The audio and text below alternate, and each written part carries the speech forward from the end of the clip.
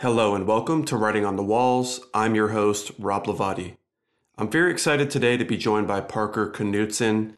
Parker is a survivor of multiple suicide losses, that is, having lost several people in his life to suicide. This episode definitely hit close to home for me, as Parker's first loss to suicide was his father as well.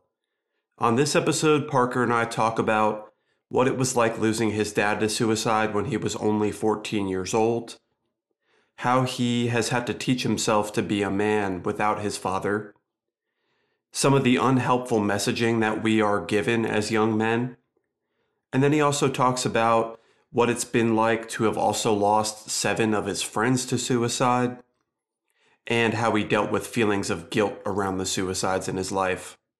Slight disclaimer that I was battling a bit of a cold when we recorded this episode, so if I sound like a nasally mess, that is why. And with that, let's get into it. I've recently gone through the process of switching therapists, so I know how hard it can be to find someone who's a good fit. It feels like most of the time I've either gotten put on a wait list or have gotten no response at all. With our sponsor, BetterHelp, you can tap into a network of over 25,000 licensed and experienced therapists who can help with a wide range of issues. Once you get matched with a therapist through BetterHelp, you can talk to them however you feel comfortable via text, chat, phone, or video call. To get started, visit betterhelp.com/WOTW for Writing on the Walls. That's betterhelp.com/WOTW to get 10% off your first month of therapy. Thank you to BetterHelp for sponsoring this episode today.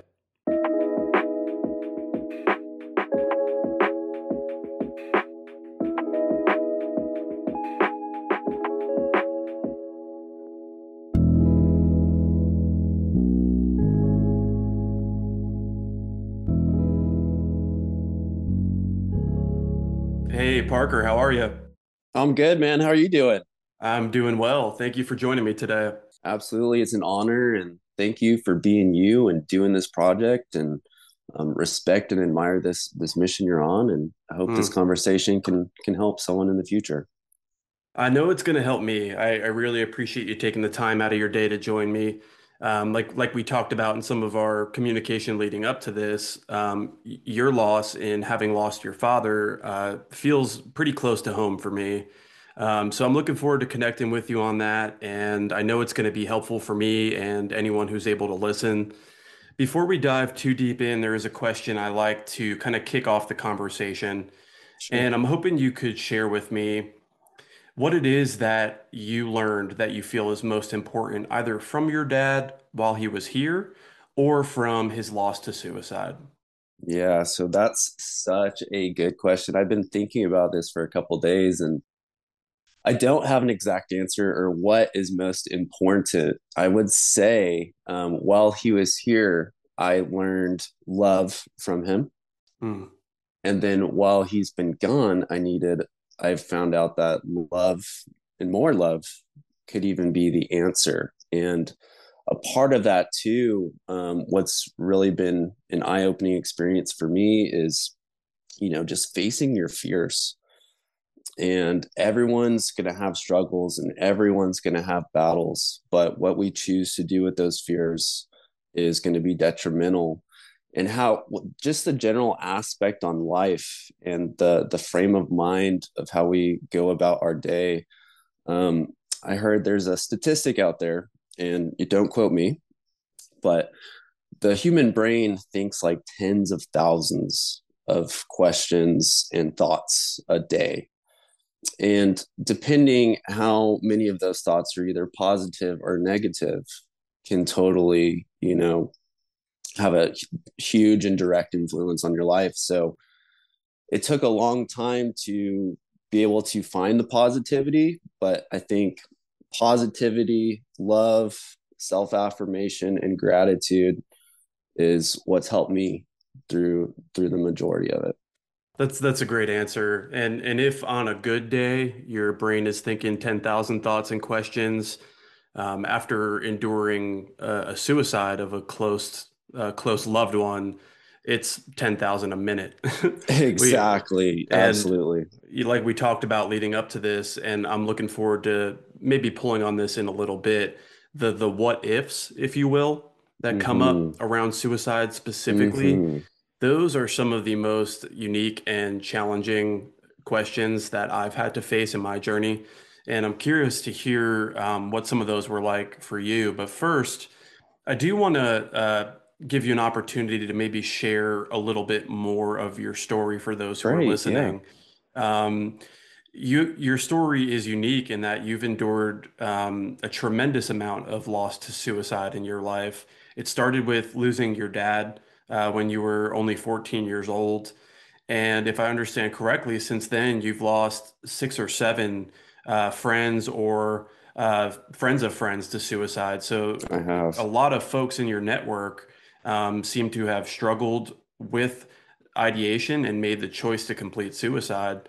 Um, so understanding that, I'm hoping you could share with me what that was like the first time in losing your dad, and then kind of take us through your journey, how you've lost these other folks along the way, and Sure. how that's been core to your story. Yeah, absolutely. So, just a little background of me.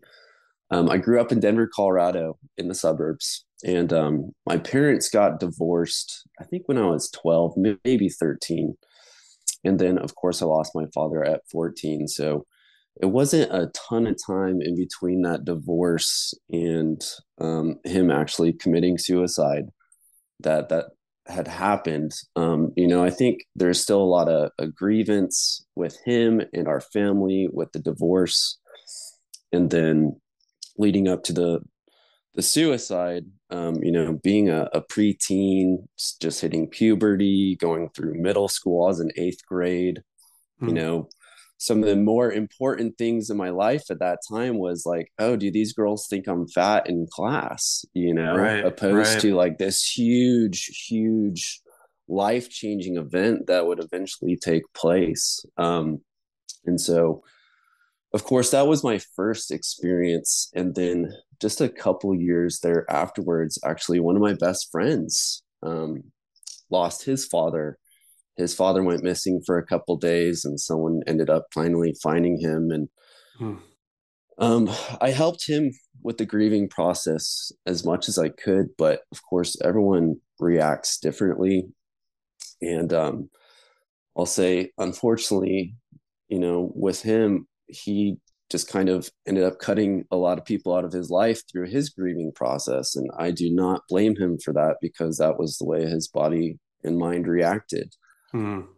But it's probably similar situations with some of my friends and stuff afterwards as well. I think my first one of my friends happened when I was a freshman in college. It was actually him and one of his other friends who tried to do it together, but then one of them lived, which Oh was man. really, really interesting. Hmm. Um, and then throughout college, 2009 to now, I've lost another six people. What's really fascinating about that is, out of everyone, there's only been one female that have Hmm. actually committed suicide in my social network. The rest have been males and adults, all over the age of 18. Hmm. Yeah, I appreciate you sharing that. And that's one of the big questions that I'm looking to get some answers for. Unfortunately, I don't think there's a single answer, but like we talked about leading up to the show, is the demographic that's being most affected by suicide seems to be shifting in time. Traditionally, it was men over the age of 65 or 70, which, while still maybe puzzling, I can wrap my head around. A Sure. man being later in life, maybe being without his partner, maybe Mm-hmm. facing health challenges, being retired. There are a lot of risk factors that I can understand. Can see that. But that number seems to be dropping lower and lower. And I'm not sure how old your father was when he completed suicide, but my dad was 54 going on 55. Yeah, he was in his 40s, Yeah. 49, I believe. And that seems to be the window right now that's being most affected, is men between the ages of about 40 and 55 or 60. And then the second highest window being men between the ages of 20 and 35. So while this is certainly not an issue that is unique to men, it does seem to affect us with more likelihood. And it's more likely that men are to use lethal means when attempting suicide. So, I mean, that definitely makes sense as you share your story that most of what you've experienced have been men who have made the choice to take their lives. To backtrack a little, I'm interested in learning more about your dad. Yeah. If you could share a little bit with me about what your dad was like and Yeah, what your totally. relationship was like with him leading up to the event. Great, great. So a little backstory of my dad. Of course, I'm speaking all from memory. So I've lived the majority of my life without him at this point. It's been Mhm. 18 years. I'm 32. And so it might be a little bit more foggy than it once was. However, I know that he grew up in eastern Colorado in a tiny, tiny town. It was him and two brothers, his sister. There were six people in his graduating class. They were ranchers. They were hard. They were cowboys, and very, very strong people. However, I'm sure there was some kind of challenges growing up in that type of environment.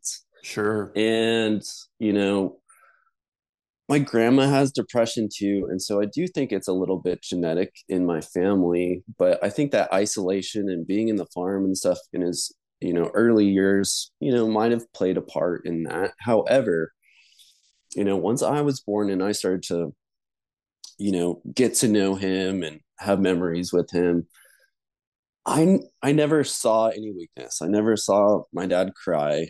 I never saw my dad complain or say work was too hard.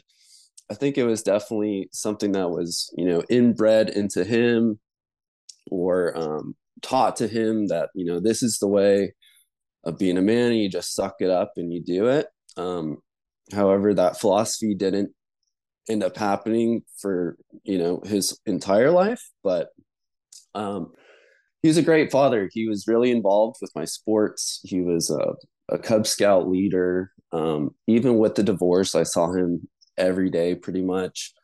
I'd go and spend weekends at his house. Being the dad, he was kind of like, I don't know, the cooler one in a way in which you can like talk to him about certain things you wouldn't necessarily talk to your mom about, especially as a preteen and asking questions about, women and um, culture and rock and music and drugs and everything that you start to learn about at that age. But he was really good, but I never saw those signs of weakness, and it really caught our family off guard. And we knew that, he probably wasn't doing well after being divorced. However, one of those biggest factors of the divorce is because he was really bad at communication with my mom. And with that, probably talking about his feelings. And I think that, especially with the statistic with men, I think a lot of us have that. We don't want to be vulnerable, we don't want to show any weakness. I don't think it's a good thing. I think it's somewhat toxic. However, those things need to change. And I'm hoping, by you and me doing this today, we're kind of igniting that fire. So I Mhm. hope I answered your question. There was a lot there. No, you definitely did. And I think it's a good time to plug. There is a fantastic podcast that I listen to that I think would be really helpful for any men and women as well, but especially for men who are listening to this show that relate to what Parker just shared about what it means to be a man, some of the messaging that we were given growing up, some of the stoicism we watched our fathers project that maybe was not always the most helpful at times. The podcast is called Man Talks. The host's Awesome. name is Connor Beaton, and he Sweet. is doing a tremendous service for men's mental health and men's issues in general. He has a lot of experts on the show that specialize in understanding men's issues, and I view him at the forefront of. I could only hope to be a fraction of the impact that Connor has had, but he really touches on a lot of this that we're talking about. Um, and that's what I'm hoping to get into a little bit on this episode with you is I love that. what we learned about being men from our dads and how that shifted, and how we've had to teach ourselves to be men without them and how it may look different than what they taught us. So tell Absolutely. me a little bit about that. So I'm picturing you being 14, losing your dad, and facing the immediate cluster of feelings that come up immediately after that. And now, for more than half your life, you haven't had that father figure. Um, what have you carried with you that your dad has taught you about being a man? What have you had to teach yourself?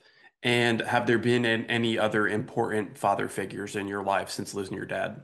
Yeah, amazing question. So, being 14, the toughest, strongest, smartest, best dude in my life gave up. And it wasn't something he ever taught me before was to give up.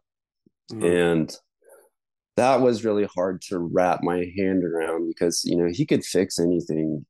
He could build anything. He was the strongest dude I knew. So losing that, I was like, man, if the strongest dude I know can't go through life, then how the hell am I supposed to? Right. I'm just a kid. I'm definitely not as strong as him. In fact, my dad's told me that I'm not as strong as him in the past when I've pissed him mm, off or, mm, done something stupid. Um, but yeah, I was lost there for a while, man. And I'll say most of the manly figures too, especially at that age, they feel bad for you. They understand you're having hardships. They might have even had hardships on their own. So they like to give you a little bit of wisdom or guidance. However, no one's going to come and say, I'll be your new dad. Right. And so, um, I, I kind of just started learning and, watching men and seeing how they reacted and, took some of the things I thought I liked in guys I did like and try to throw away some of the things I didn't like in other men. But it was a constant thing because, as 14, if you're the man in high school, you're like a ladies man. You're not necessarily like, or you're the coolest or like you're the strongest or the hippest or whatever. And then once you go into college, it's a little bit like that, but then you start to like acquire some skills or you know some qualities that you might have not had when you were younger. And so I took men from my workplaces, teachers, friends, fathers, all these different things. I couldn't fully, connect with them father to son unless they kind of volunteered for that. And there wasn't a lot of that, unfortunately. And so reading and just inner self exploration in who I want to be was kind of the biggest drivers of becoming a man. But just the simple philosophical questions like what is a man, like what does it take to be a man, what makes a better man than the other, what's a stronger man versus a weak man. I'm still learning these things, to be honest. mm, I but I do believe to be a man, you need love. You need to experience love. You need to feel love. And so being a man is giving back, really, and giving back that love and showing the next generation or the younger guys what it takes and hopefully to do it better than what we had.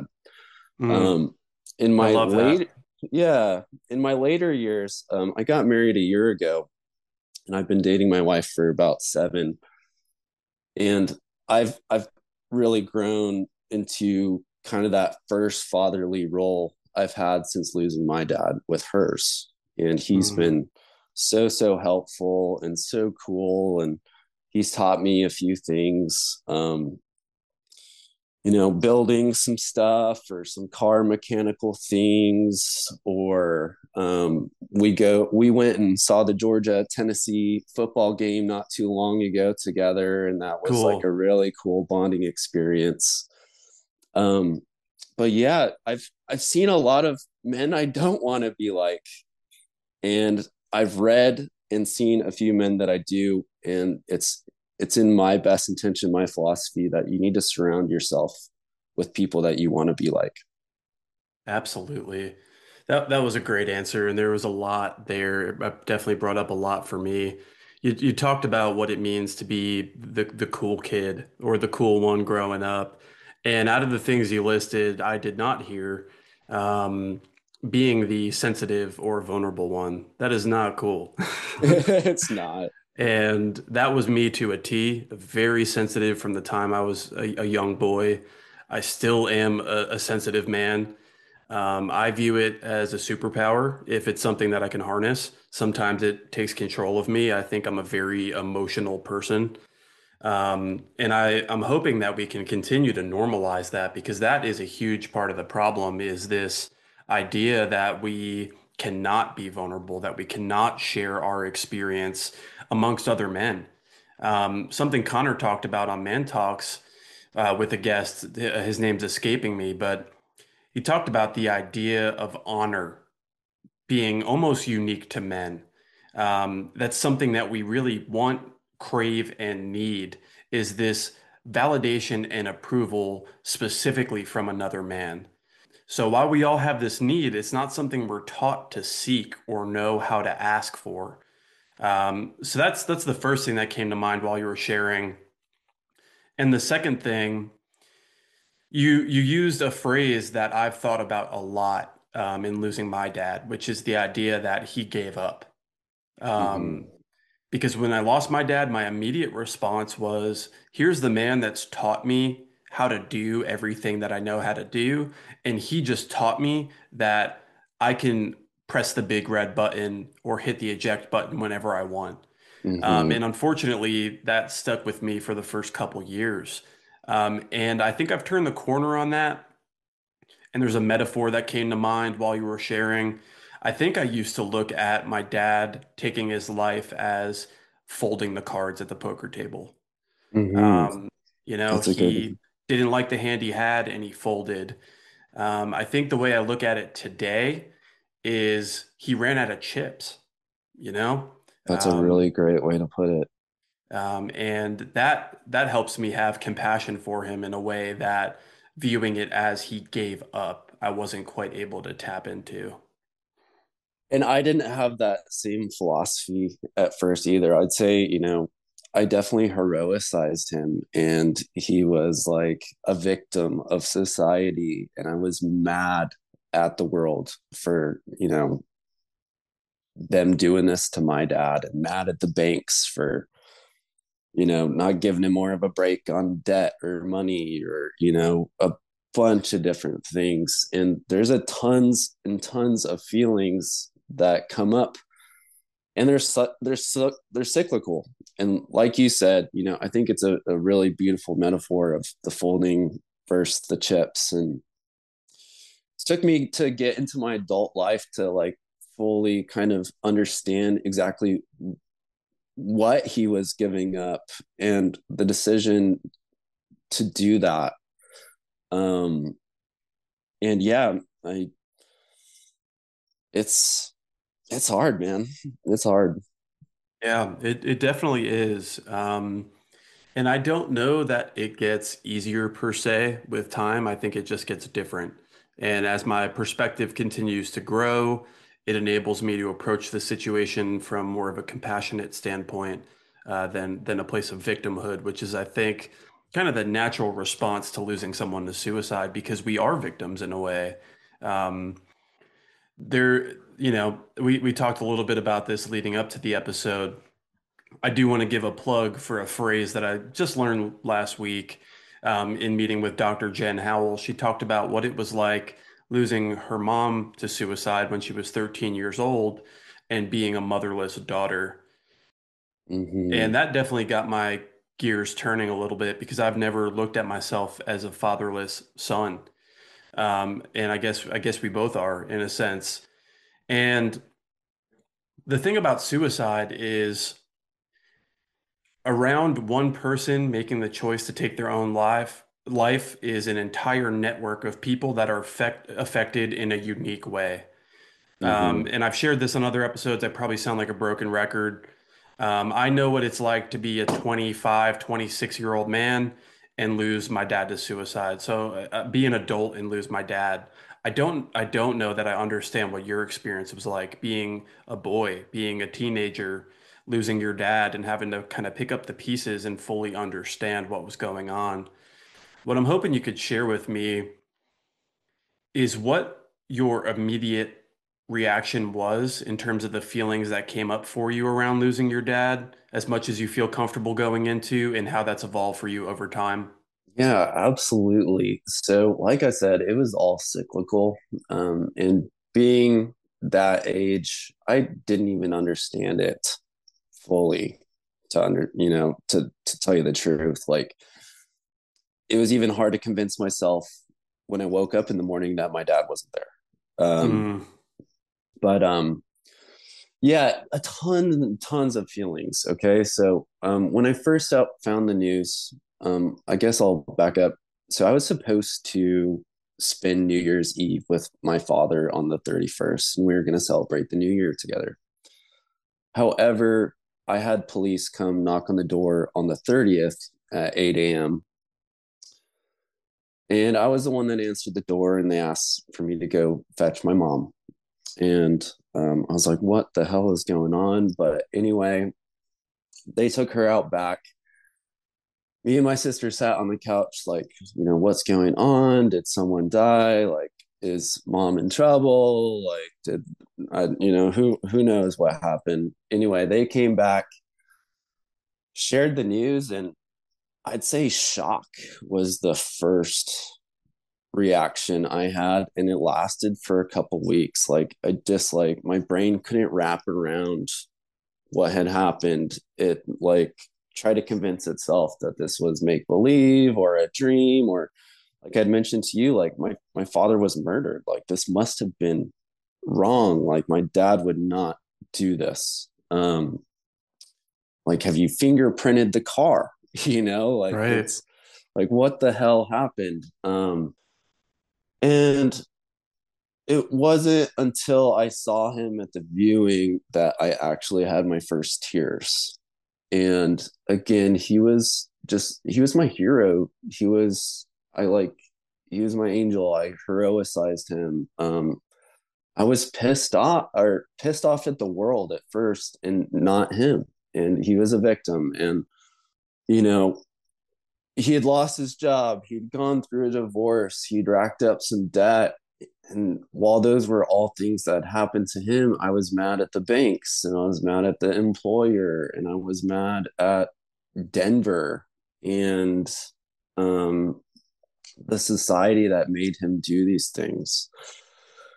My mom reacted a little bit differently. She kind of started that anger feeling a little bit earlier than us. And, she tried to tell us, how she was angry without upsetting us, because we're like, why are you angry? Dad, had this happen to him, and, he's a victim, and why are you mad? It wasn't until a few years later that I started to get that anger, and I realized, like, all the things I'm missing out in life and all these experiences I should have shared with him that he chose not to share with me. And I know that he loves me at the bottom of his heart, and maybe if it hadn't fully executed, he probably would have regretted it. However, those feelings are cyclical, and there was heroicizing, there was shock, there was grief, there was anger, there was guilt. There was a lot of guilt on me. Like, what if I had been a better son? What if I Mm, had asked if I asked him how he was doing better? What if I started fundraising to help him get out of debt? What if this, that, and the other thing?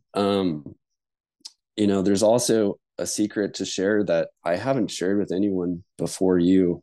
But I'd written a letter to my dad a week before, and I was really mad, and we'd got in a fight, and of course I was hormonal and fighting about the stupidest things. I don't even remember what the fight was about, but anyway, and instead of fully telling him how I felt, I decided to write it down on paper and shoved it into a drawer, and I never gave it to him. Well, after I found out the news, I went to see if that letter had still been there, and it wasn't. And so there's a lot of guilt. Like, I killed my dad. It was me that killed my dad. And I know that's not true now. But at the time being is like, man, if only I'd only not written that letter, maybe he would have been here. Um, but yeah, the what ifs are just so heavy, and they'll pick at you, and your brain can try to convince itself so many times, but those what ifs won't matter. And actually, if you dwell on the past and those what ifs, it can be very, very toxic and dark for you. But yeah, Yeah. it's yeah. Thank you for sharing that with me. I really do appreciate that. Really brave for you to speak up and share something that has probably been really painful for you over the years. Um, and I appreciate you sharing that feeling of guilt. I think that's a pretty common feeling that comes up around suicide. For me, it was, why didn't I pay more attention to my dad struggling? Why didn't I go to an AA meeting with him? Why didn't I tell him I was proud of him for trying to be sober? Mm-hmm. Um, why was I so wrapped up in my own depression that I couldn't see his? I mean, the list goes on and on and on. Yeah.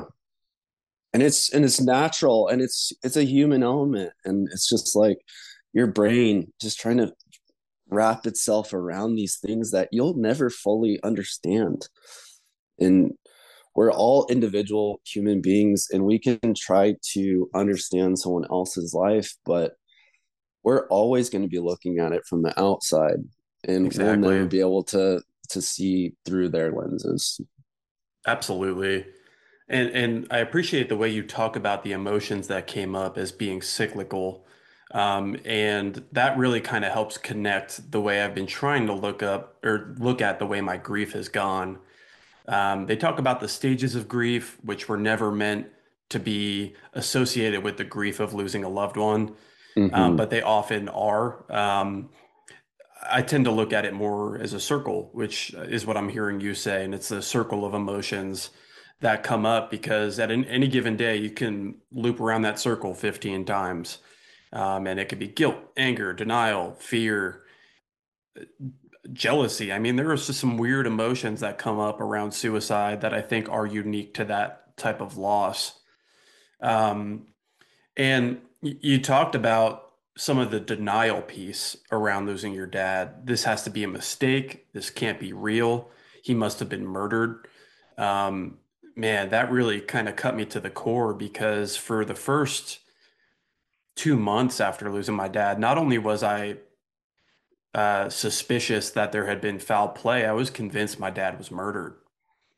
That's why the police wouldn't let me go in and see him at the scene of where it happened. That's why when they gave us his cell phone back after the investigation, it was completely wiped.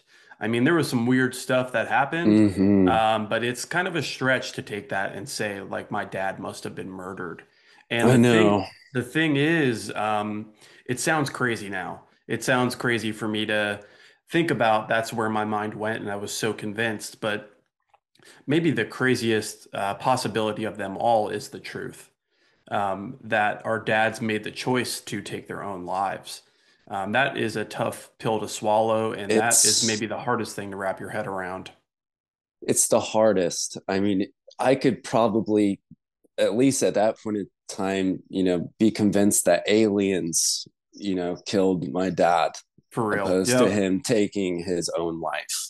Yep. Um, and yeah, it's it's just un such a thing my dad would never do. Mm, And I knew my dad, but my dad knew someone else mm, and knew him for someone else. And we all have that. And to go back on the cyclical thing, people ask me all the time two different questions, and I like to bring them up. For one, do you think it'd be harder if you just never knew your dad opposed to this happening?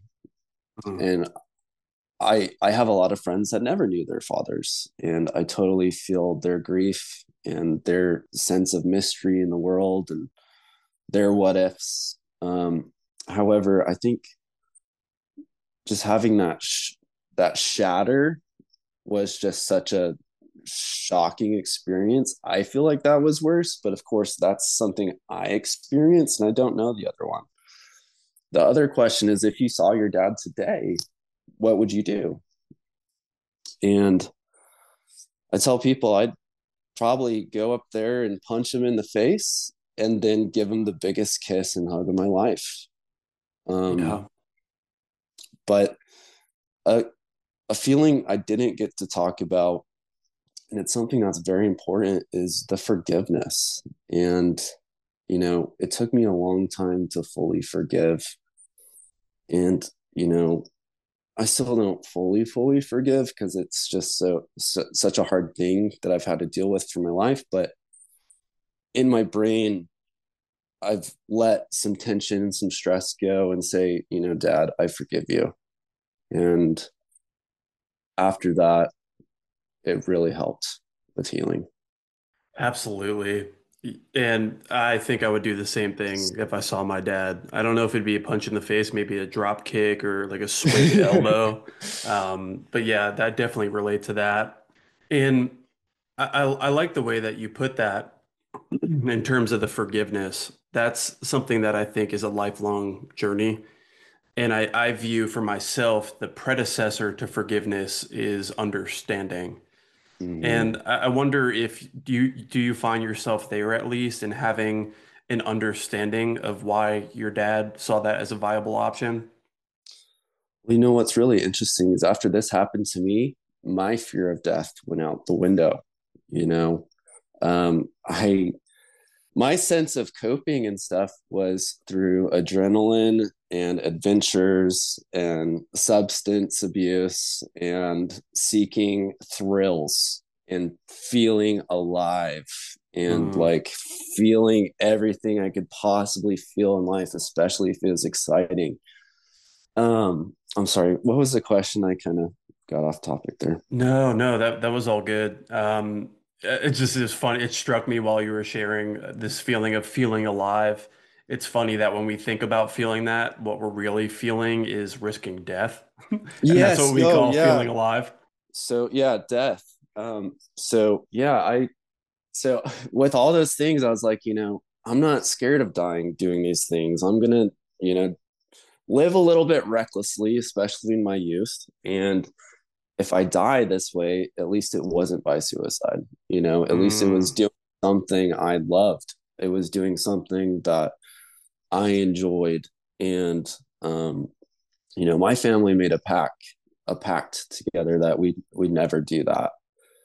And I fully believe it. And especially with me becoming a father here in the future, it's even more important. And I want to be the best dad ever, and I want to be there. And I think part of my journey has just been in some type of weird enjoyment of pain, mm, just like absorbing the pain and feeling it in its rawness, and then trying to use it as a power. And it's hard, but the metaphor I like to give is like a lobster in a way. And I've heard this from a couple people. But basically, for a lobster, in order to grow, it's in its shell, and it can only expand so much because that shell is there to keep it from growing. And it's just going to live its life being stressed until it can break out of that shell and grow a new one. But in order to do that, it needs to break out and be vulnerable and not have this protection around it for a few days or however long it takes a lobster to grow its shell, for that new shell to harden in the bigger, new, improved lobster. And so, all these things that happen to me in my life, I like to see these negative things as blessings. And no, I do not consider this suicide as a blessing. However, it has shaped me to the person that I am today. And I fully believe I'd be someone completely different if this hadn't happened to me. Um, I joke about being like a brat, or, just like, I don't know, someone that didn't care as much. And now I'm just like a full blown empathetic. I'm like you, I'm emotional, I'm a Cancer. I I feel all these energies and I have to give back somehow. Um, but I still don't fear death. And I don't want to fear death. And I don't want to live my life thinking about death. And I face it all the time, day to day, thinking about my father. However, there's just so many things in this world that I want to do that I have to keep persevering. And Yeah. we're Yeah. just, we're our own people. And we have to, you're not your father, and I'm not my father. And we need to live our lives to the fullest. Mm. That's something my mom said to me after losing my dad that really pissed me off at the time. And now I appreciate so much. So succinct. She just said, "You're not your father." And I'm like, in my head, I'm like, well, I want to be. Yes, I am. Yeah. Uh, first and foremost, though, I want to thank you for giving me the title to this episode, which is going to be "We're All Just Lobsters." Um, I think we're similar to lobsters in a lot of ways. Like, I probably taste better with butter and garlic. Um, I don't want to be thrown in a pot of boiling water. Um, I've never heard that metaphor. I appreciate that. You shared about some of the coping mechanisms that you indulged in after losing your dad, whether it was that Mm. chasing that adrenaline rush, the feeling of being alive, substance abuse, the whole spectrum of things. I feel like someday I could write a book called What Not to Do When You Lose Someone to Suicide. That's so funny because that's the title of my book. No way. All right, I well, mean, really, I guess but I mean, I guess we're collabing on that. seriously, my whole life, I was like, man, I've experienced so many things, but there's a lot of lessons to learn what not to do than what to Mm. do. And yeah, I'd say it wasn't a healthy way to go. But I was 14, and weed and stuff was just starting to come up, and I knew a couple like pot smokers, but didn't really fully associate with them. Those filthy pot smokers. Those filthy pot smokers, we were at the skate park and we saw it going on, but we're like, we don't really want to be like those guys. Anyway, once that happened, I was like, damn, maybe this can make me feel funny or feel good, or, let me escape reality a little bit. And it did.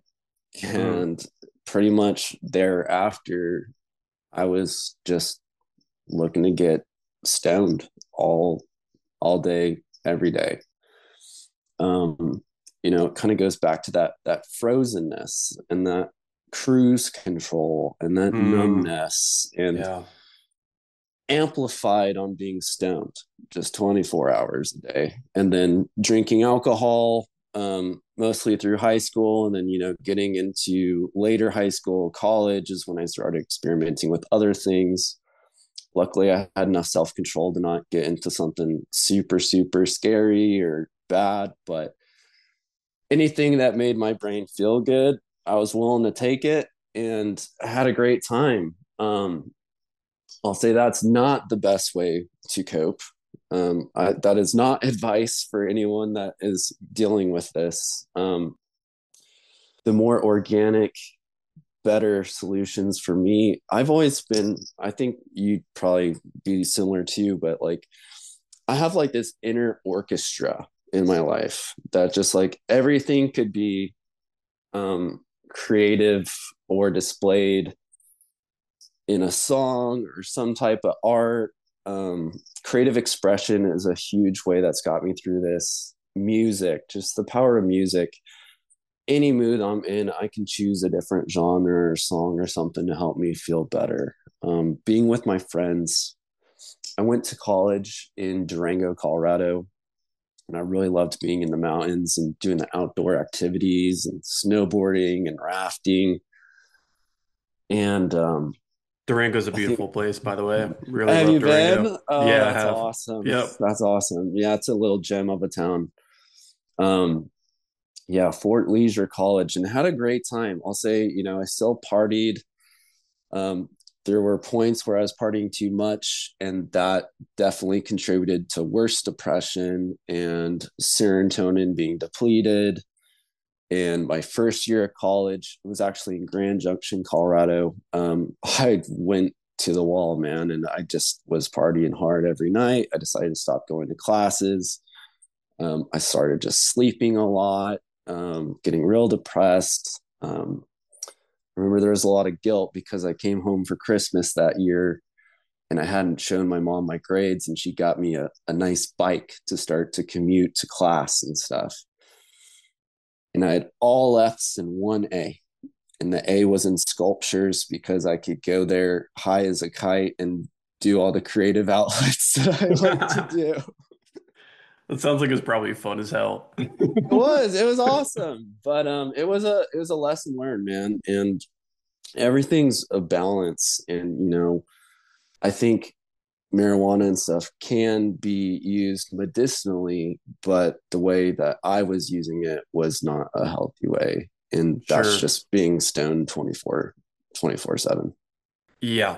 Yep. Copy paste here. My journey with substances started before losing my dad, but after losing my dad, that's when I became a real escape artist. Mm-hmm. I feel like I treated my body and my brain like a science fair project, and I knew the right balance of chemicals to mix to, if not make me feel better, make me feel different. And that's all I wanted Mm-hmm. to feel was different.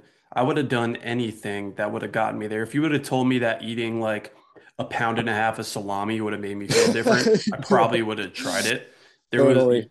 um, and that unfortunately was the case for me until the wheels came falling off with substances, with alcohol, with cannabis, with other substances. It took things getting to almost the point of no return for me to be able to dig myself out of there. Yeah, And it took treatment for me. I had to go to rehab. It's taken having a recovery program in my life now to kind of help keep me on the straight and narrow. And if you're comfortable sharing, I'm curious how that has shifted for you from being in the place absolutely. of being a young man struggling with substances to now being, we're about the same age, being a man in your 30s. What role substances have in your life? Yeah, well, so actually, I definitely dabbled with cocaine a little bit in college. I actually did a study abroad in Colombia, and no, Oh that's boy. not the reason I went there. However, it was very easily accessible and cheap, and it took one time, just laying in bed, just like hearing my heart pounding, and like I could feel my heart pounding in all the different areas of my body, and I was like, holy shit, do I go wake up my Colombian parents to take me to the hospital right now? Like, holy Mm, shit, like, what the fuck is going on? Ended up being fine, but that was like a huge realization, like being on the verge of, possibly a heart attack or an overdose or something. A lot of the substances I like to use were hallucinogens. mm. I like to seek like inner philosophical life questions, internal questions. Um, and so with the hallucinogens, they're not really addictive. I mean, I know people that have done too many of them, but however, usually one big trip got me being like, damn, I don't need to do that for a while, Yeah. Yeah. I'll say, man, I wouldn't consider myself like a full blown alcoholic, but maybe that's just denial. I definitely like drank heavily, binged every weekend. There were times in my life where I was drinking like a couple beers a day. However, I never felt the need to have to go to the liquor store like when it opened. Luckily, the weed, I just like it got in the way of me wanting to do some of the things I wanted to do in life. I love the feeling of, you know, being high, but I got lazy and there's just so much I want to do in life that I realized, you know, at least only do this when you're going to bed or something like that. And then I got a job that drug tested, and that pretty much made the decision for me. Yeah, that's an easy way to decide that. And there's a lot of people I know that wouldn't take jobs that drug tested, but I was sick of working all these odd jobs and not getting any farther in life. And I decided, you know, maybe it's time to put down the doobie and Hmm. try to keep going. Yeah, yeah. Thank you for sharing that. Um, I realized that there's still a lot of ground that I'd like to cover. And if you're okay with it, what I'd like to propose is maybe doing a part two where we meet again. I love that. Um, I really want to spend some time talking about. I think we really have covered what it's been like losing your dad, and there's still a few questions that I have around that. I'm really curious about what these other losses have been like for you.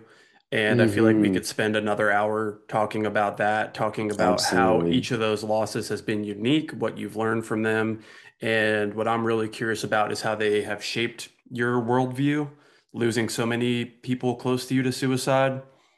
Is that something that sounds good? Would you be up for that? I would love that. And to end with that note, you know, I'm not a normal person in this world in that type of sense. You know, it's really unfortunate that like suicide is a huge reality for me. You know, this is really touched me in, you know, one father and seven friends that have done this, and I'm probably like a radical example.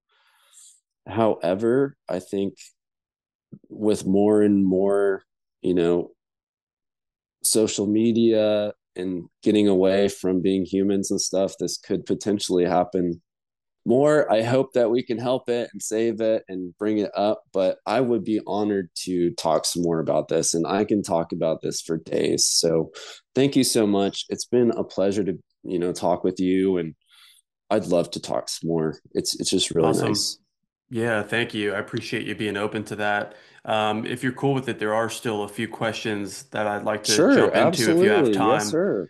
Definitely. Um, Something we've talked about on previous episodes, and I'm curious how you've approached this, is the conversation around losing a parent to suicide. It can be Mm-hmm. really, really awkward when people ask Definitely. you, so like, oh, are your parents around? And you're like, no, my dad passed away 5 years ago. How did he die? And then you always kind of have that jumping off point. It's like, do I do this right now? I Or know. Right. how do you approach that when people ask you about your dad's death? So I'll go about this two ways. For one, I'll do it how I did do it, and then how I do it now, because it's a little bit different. You know, when I was a kid, it was very, very hard to talk about, especially the first couple of years. I couldn't bring it up without, you know, gasping for air or, you know, having my voice mumble or squeak. Hmm. And as a teenager, I was almost like embarrassed about it a little bit. And especially like with my friends and girls and stuff, like I had some friends that were straight edge before I started smoking and whatever. This happened, and then I started smoking, and then, you know, I was kind of considered the bad kid in a way. Like those friends' parents I used to know were like, ooh, maybe don't hang out with him as much. He's, you know, going through a lot. I don't want you to get into it or something. Some girls, you know, I was careful with sharing that vulnerability because I didn't want them not to like me because of that. Of course, now I think that's silly. And I've always been pretty upfront with it. I think there's definitely a time and a place and a comfort of who you want to share your story to. And, there might be some people you don't want to share your vulnerability with. Um, However, when people ask, depending who it is, I usually say, "Oh, my dad passed away when I was a kid." And then if they ask more, then I tell them the full truth.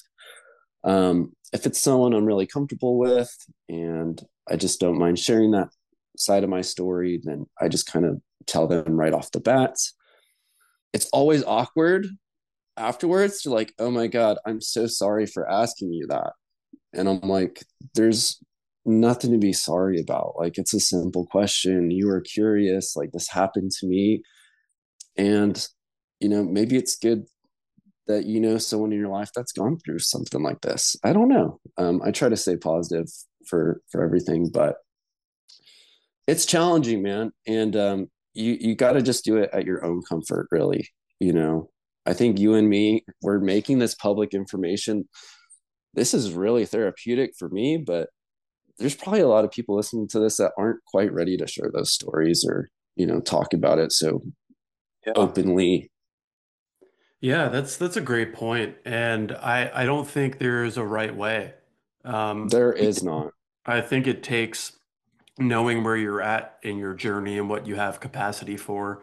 I do, however, think there is an unfortunate um, burden of responsibility that we are given as survivors of suicide loss, which is we now have the rock, if you will. We have the power to help normalize the conversation around this. Because like you said, that response of I'm so sorry I asked. People wouldn't say that if you said, "Oh yeah, my dad had a heart attack," or "My dad died from cancer," or You're so that's right. it's Yeah. suicide. Suicide is the instance where people feel that Like, just why did I absolute. didn't mean to bring it Yeah, up. sorry, I'm Like, sorry. Yeah, where it's like for you and I and for others who have gone through it, that's reality. That's what happened. It's not something, at least at this point, I'm ashamed of, and I'm happy to share about it. So what I've found is to harness that power that I have to make people uncomfortable, um, mhm. which is no problem for me. It's something I love doing. I'm a sarcastic person. Sometimes in my life, I've used humor as a weapon. I So I have don't mind. to. I don't mind Yeah. making people uncomfortable. But I found that, that's the way over that hurdle with people in my own life by just sharing with them openly what happened and not shutting the conversation down because it makes them uncomfortable, letting them ask the the questions that come up, the morbid curiosity for them, giving them the space to ask, letting them ask, so how did he do it? Everyone wants to ask that. Everyone wants to ask that. And And for whether it's everyone, appropriate or not, it's not up to mhm, me to decide. Um, I've had the same curiosity about hearing that in other people's lives. totally. Um, So I think that's, part of the power we have is making this normal to talk about, despite the discomfort that comes up around it. Absolutely. These so men's mental health, finances, so many taboo things in this world that the solution is to talk to about them in our society. Mm, Plain and simple. Ignoring things have never worked. And ignoring yourself is also not going to work. So it kind of goes back to that very first question that you asked me, and it's facing your fears. And I'm not telling you to go and yell it from the top of a mountain or whatever, but find a way that you can say it out loud, because you can think it, you can write it, but until you say it out loud, like, it's so much different. absolutely. Yeah. While we've been talking, I've been thinking obviously about my dad a lot. And part of my journey in healing through his loss is I felt a calling to do some of the things he wasn't able to do. First and foremost, stay sober. That's something my dad struggled with for most of his life. That's something that's become a primary mission for me is tackle this in a way that not only was my dad not able to, but his dad and his dad's dad. This is some generational stuff that I have decided the train stops here. Um, so that's kind of first and foremost for me, this like bucket list, if you will. My dad was a deeply troubled man, maybe for his whole life with his own mental health, and he never shared about it. He never sought help for it, at least that I know. Um, that's become part of my mission is to be really open about where I'm at. I've sought a lot of help, a lot of professional help for my mental health. Mhm. My dad never really got an opportunity to travel. I've decided I'm going to travel for him. I'm going to travel for me. I'm going to experience some of the things that I know he would have loved. Um, my dad, and you've shared this about yours, and I do have a curiosity question. Remind me, I want to come back to it. But music was huge for my dad. Some of my earliest memories of my dad and I are me standing on the living room table shouting the lyrics to Black Sabbath. I was That's awesome. like 5 years old, just like, and him being so amped about it. And that's what my dad taught me above all, man, is the power of music. So that's something I have integrated into my life today, both as a player and a listener, being in a band Was now. And was your what dad a musician? uh, I say yes, he would say no. He played the bass. Him and I would jam together all the time. I play guitars, but he, like with most things in his life, was really hard on himself about his playing and thought he Hmm. sucked. But he had fun doing it. He had a blast That's anytime all. he played. That's what I That's think what being a musician matters. is. Exactly. Exactly. So yeah, me being a musician, like I said, I just like I can always explain a certain life moment with like a song or something, right? So my dad, so when I first got my first CD, this was 1996, 1997. I was like 6 or 7 years old. Guess who was popular at the time? It was the Backstreet Boys. Dude, And same. but my dad was like, I'll let you like have your fun with music, but I am going to make sure that your first album is, rock and not the Backstreet Boys. So here is Queen's greatest hits. And he was a rocker, man. He loved Pink Floyd. He really liked the Talking Heads, Meatloaf, just kind of your average boomer rocker, I guess. I kind of got him more into like Bob Marley and there's some harder rock and punk rock and stuff that was coming out when I was a preteen that he would like. There's definitely a lot of music he that I listened to that he did not like. um Heavy metal or Hmm. super gangster rap or Yep. whatever. um but yeah, music, I wouldn't say like his life evolved around music, but he definitely had a good taste of music. I use it and harvest it as a power. Like if I'm if I need a jump start to my day, I play songs and music. If I'm feeling down, I'll put on some headphones and then like 2 songs later I'm dancing in the kitchen and feeling good, like Yeah. I just love it. But as far as bucket list items, there is a lot of things that we want to do. So he was an adventurer, he was a traveler, he was a skier, he was a fisher. He definitely, got a little bit of that influence on me early on in life. We actually took a road trip like up north, Devil's Tower, Wyoming, South Oh, Dakota, cool. so forth. And we actually happened to be in Sturgis during one of the motorcycle rallies. Oh, cool. And we always said, like, once I was old enough, we'd do a Sturgis rally together. He wasn't like a biker, but you know, thought motorcycles were awesome and cool. It's just probably my mom wasn't going to let him buy one or something. I don't Uh-huh. know. He was also a pilot. He wanted to be a pilot. I guess, I mean, he was that for a while, but then as soon as I came around, he had to kind of quit that and started doing a different job in property management. I think his heart was like in the air. And I think that a big part of his mental outlet was just flying and seeing the world from below. And so I eventually like to get like a private pilot's license, not for a job, but just for me to do that. Both those different things. I still have his ashes. I was thinking about spreading like a little here and a little there. He was a traveler. I'm a traveler. I've lived in Colombia. I've lived in Thailand. I lived here. I've traveled to a bunch of countries.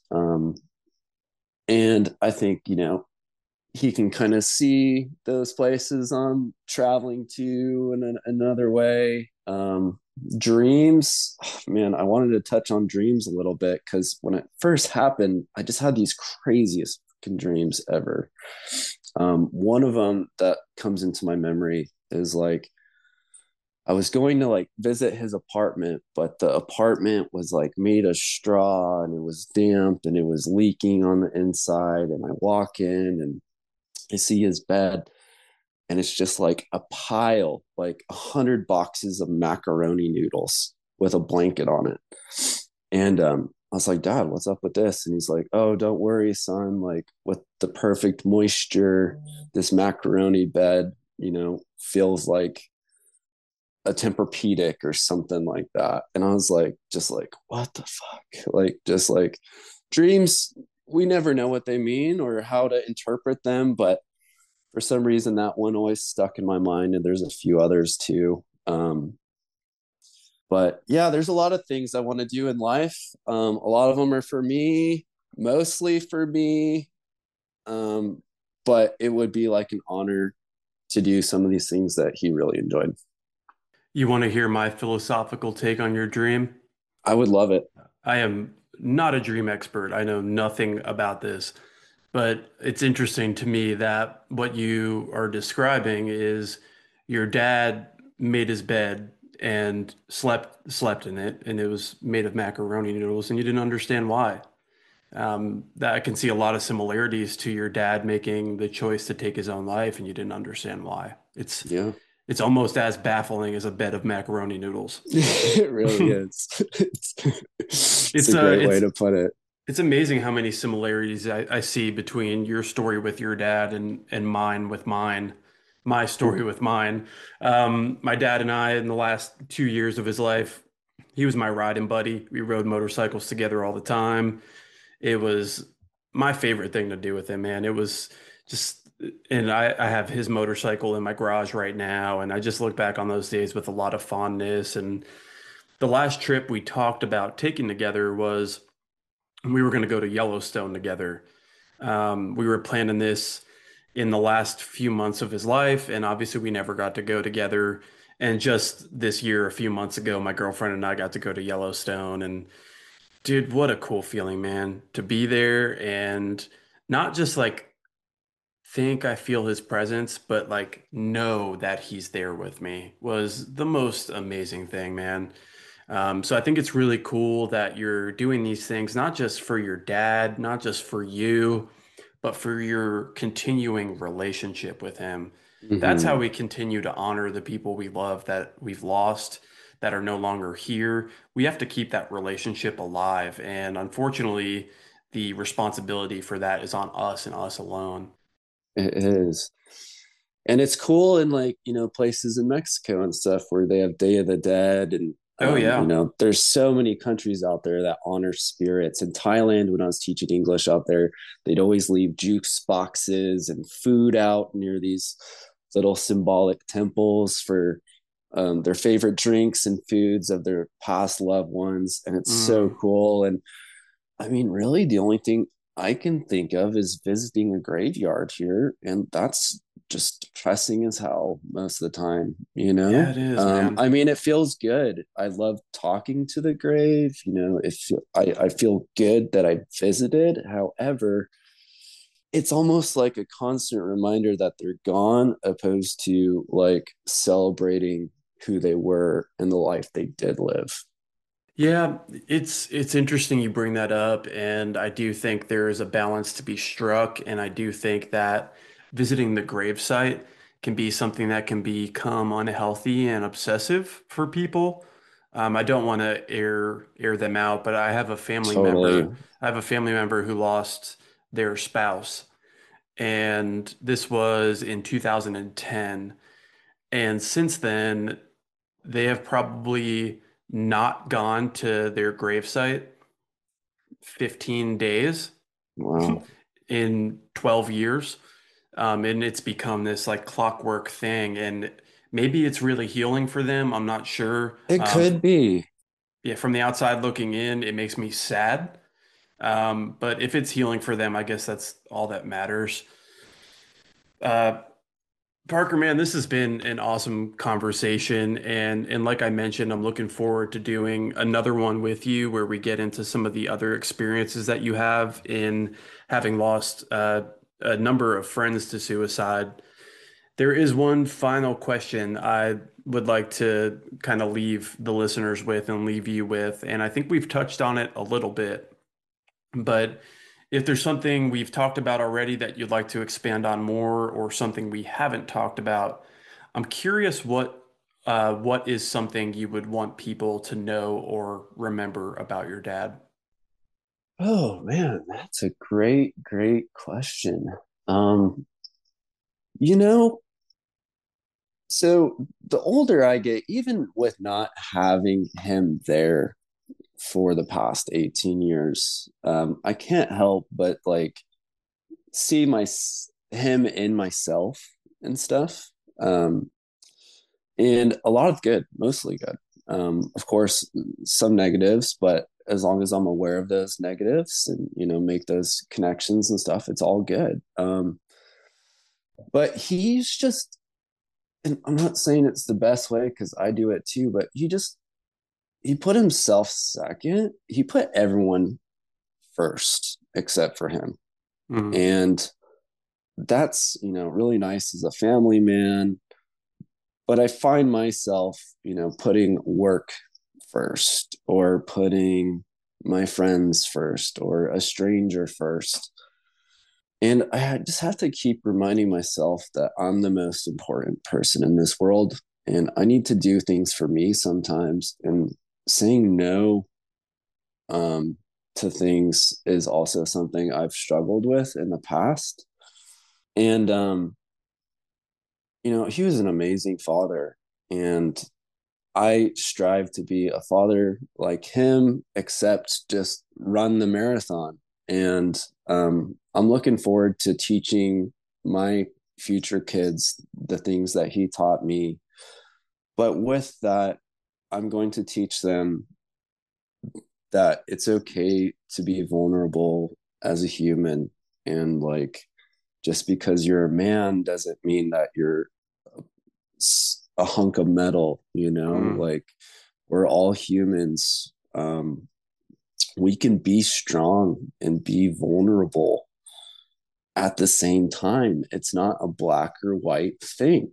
mm, And the more truthful we can be with ourselves and our friends and our community, the better it will be for society and culture. And hopefully, take this epidemic away eventually. mm, Um, you know, everyone has their own reasons. It can be financial, it could be PTSD, it could be addiction, it can be a broken heart, but everything's temporary and everyone needs to persevere. And by doing that and seeking the proper assistance, if you're struggling with doing that yourself, that's the best thing that you can possibly do. My dad would say, live life to the fullest, do things that you love, and family first.